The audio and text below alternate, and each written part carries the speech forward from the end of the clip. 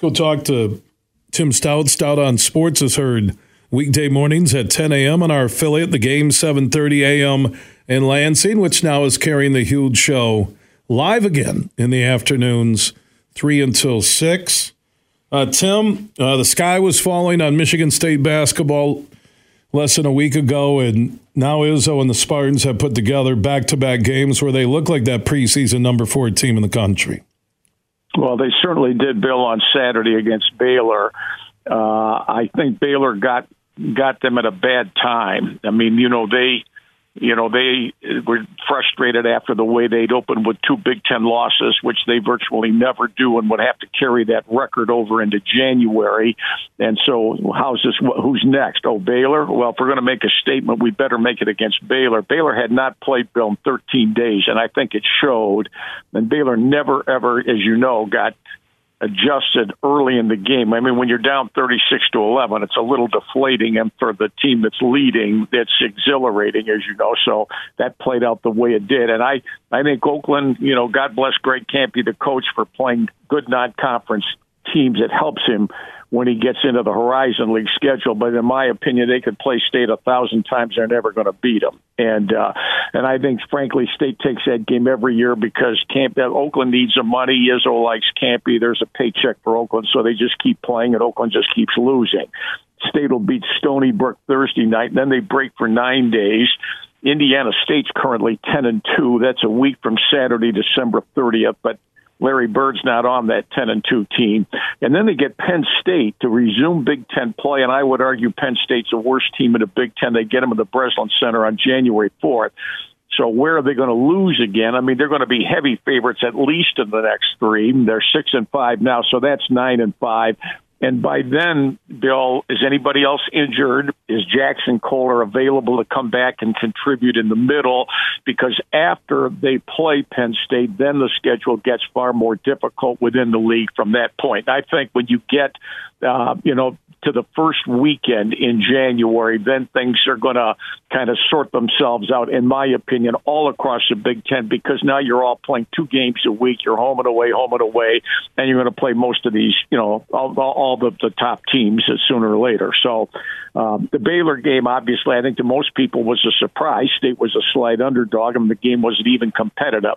But they made shots in that game, too, and they ran the ball well, and everything just fell into place from one time, and who knows how discouraged Baylor just packed it in the second half.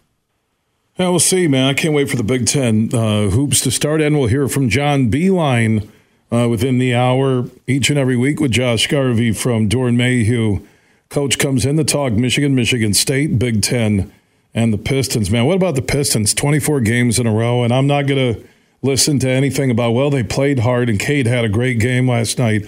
Cade, talk to me when you want to play both ends of the floor and teach the rest of the Pistons to play some defense, because they are the worst statistical defensive team in the NBA.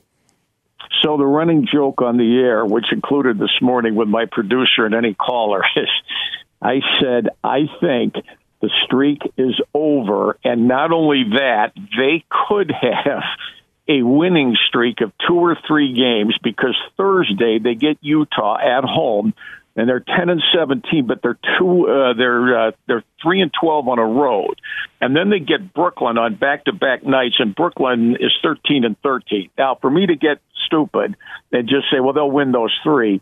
But you know what, Bill?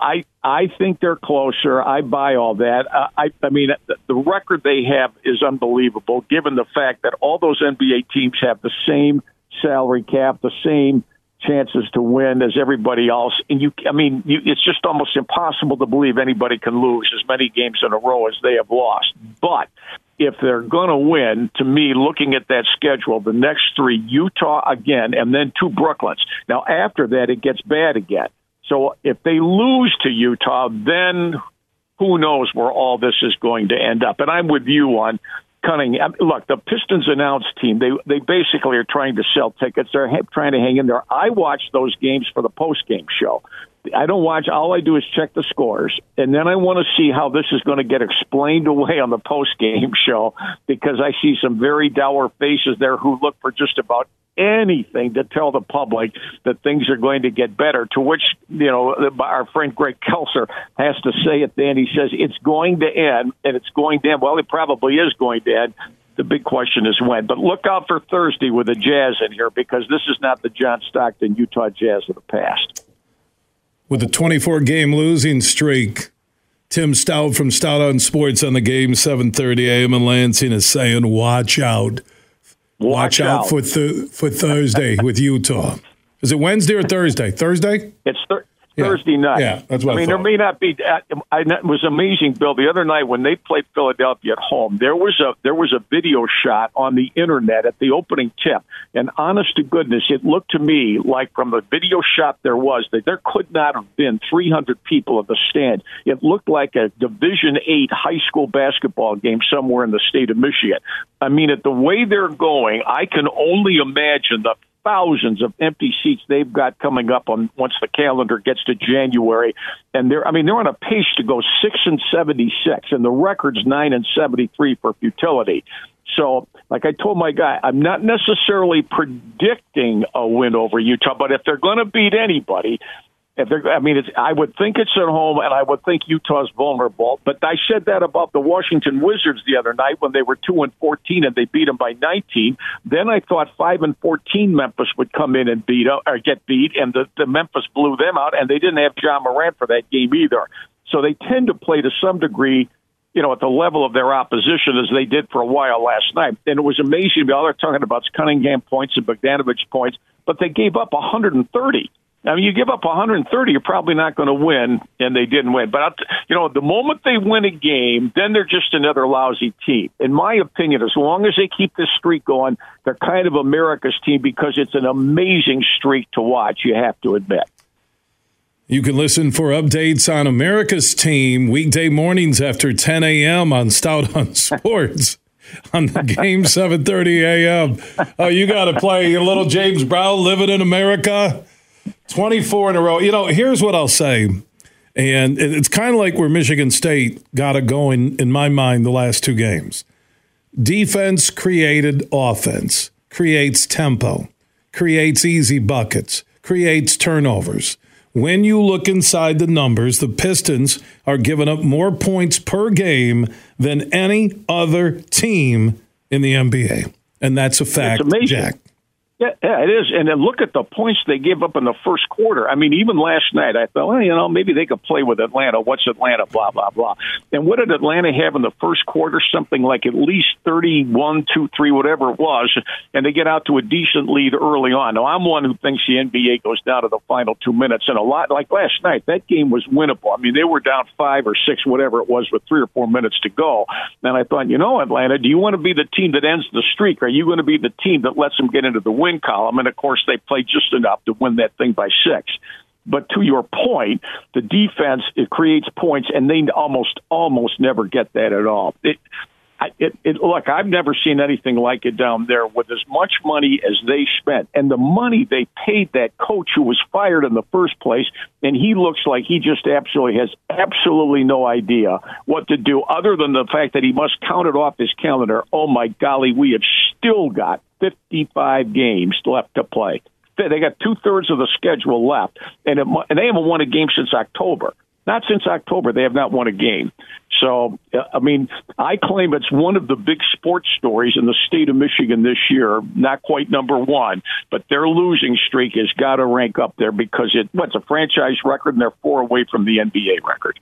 What would be as the story of the year has to be in the state, the Lions, I would think, on the verge of winning the NFC North, which they can do Christmas Eve in Minneapolis. It would be Michigan, the overall number 1 seed in the college football playoff right there.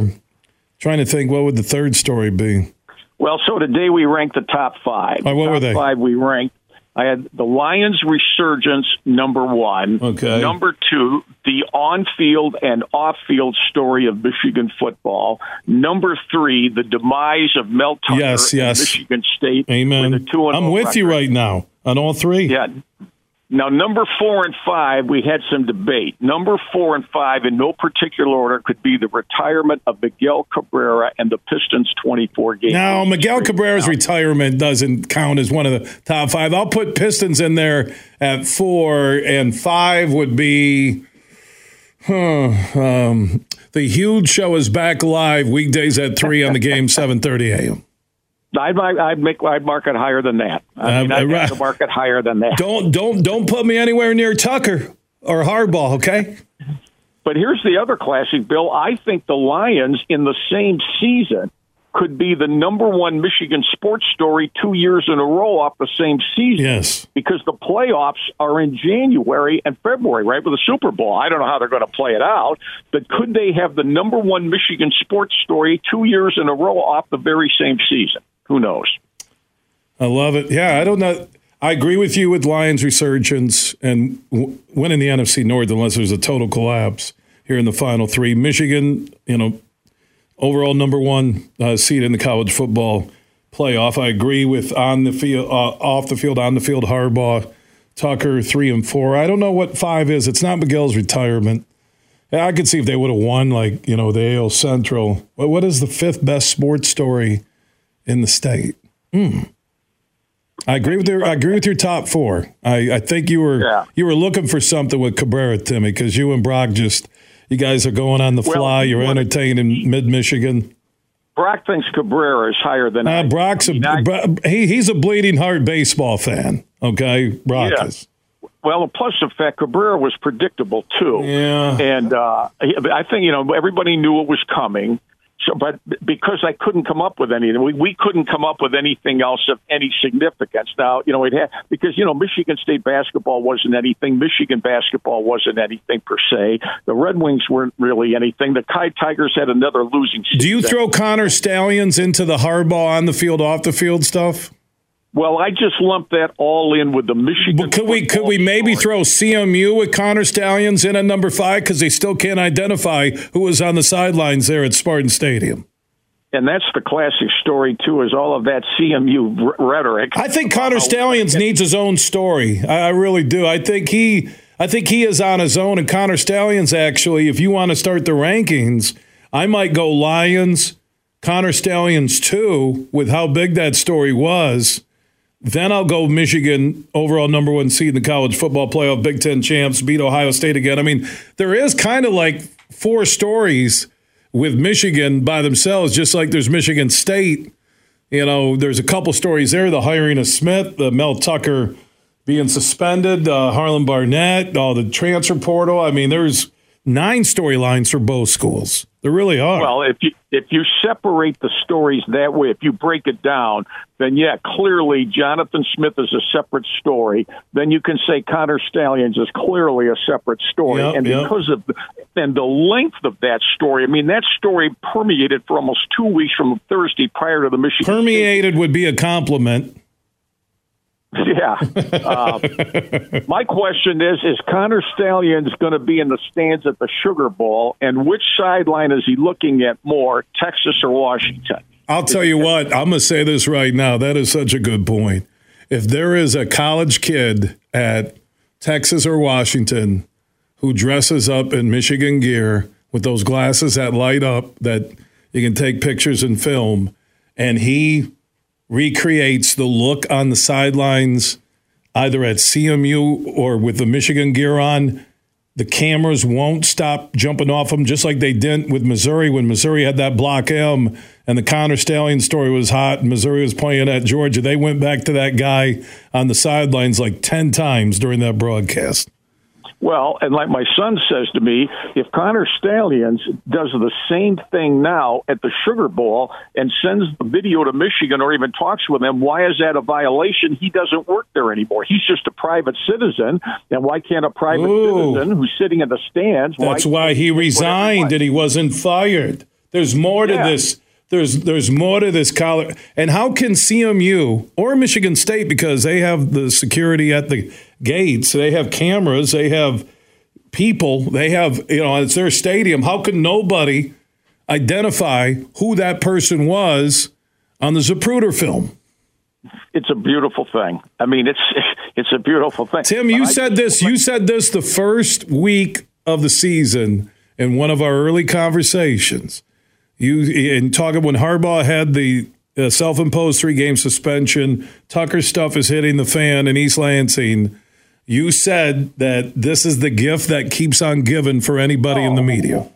It's the greatest thing in radio. I mean, you can't believe I'm in television right now. My weatherman says to me all the time, the only reason that ragtag radio show of yours is on the air is because you got 2 places in this state with a gift that just keeps on giving. All you got to do is fall out of bed. You got something to talk about that other people are talking about around the state. I mean, they're both completely separate. And what makes it even better is Michigan is having the season of a generation. And who knows how it's going to finish, and who knows what storyline. I claim in 2024, is Harbaugh back? Is Michigan going on probation? If Harbaugh's not back, who's the coach? Who comes back amongst the players? Who goes? That's just Michigan. Does Michigan State have anything going right out of the chute for Jonathan Smith? I mean, these places it's just the gift that keeps on giving. And then Juwan kind of teased us a little bit last week. But I'm not sure how this is all going to play out for him yet either 1 year from now. When we talk 1 year from today and look back on 2024, how are we going to rank the stories of the year in the state of Michigan? Yeah, Connor Stallions, I'll say this, and I'll go with Lions winning the NFC North, but Connor Stallions might even dwarf Michigan winning the Big Ten, beating Ohio State, and being the overall number 1 seed, because that story is still incredible, and nobody still can identify the guy. It's just amazing. Well, then I said to Brock, if we could get one of 2 interviews from the following 2 people, but we could only one, who should we take between Mel Tucker and Connor Stallions? And everybody who phoned in, because nobody's seen or heard from Tucker since the big day, the day after Richmond, September 10th. Everybody said Connor Stallions, because the guy's got a habit of, I want to know exactly what he did, how he got away with it, what the payment was, and frankly, did it change the way Michigan played on the field with wins and losses, or did it not? I'd love to hear from him. And how crazy would it be if the man on the sidelines actually was wearing a costume and it was Jim Harbaugh? Because they weren't playing. I mean, but I think the Harbaugh story in 2024 is going to be fascinating. This Spanos from the Chargers says today, any amount of money he needed. That was the next thing today. I said to Brock, if you were the head of the Chargers and you could have one of 2 coaches and you get one of them, which one would you take between Belichick and Harbaugh? He answered Belichick. I'm not sure I would. I'm not sure about that. I'm not sure either one of them will end up with the Chargers. But there's going to be an enormous amount of speculation when Michigan's season ends. Now what happens? I always claim the best time to get these stories is right after somebody's football season ends, because now in the off season, there's so, especially in today's world, there are so many incredible changes that come to these teams. Where's JJ next year? What's he going to do? And I get Michigan people that tell me because he would not be a prominent quarterback in the draft in Detroit in April with the name, image, and likeness that Michigan would provide for him, he can go back for another year, and then in the 2025 draft, he would be much higher and much more prominent. And name, image, and likeness money changes all that so that you can make it a deal and make it worth your while to stay in college and play another year if you get paid right. Tim Staudt on everything sports, weekday mornings, 10 a.m. on the Game, 7:30 a.m. in Lansing, 7:30 a.m. now carrying the huge show live weekdays 3 until 6. Tim, if we don't talk before Christmas, enjoy the holiday weekend with the family and friends. You too, Bill. Good to talk to you anytime. I always enjoy it.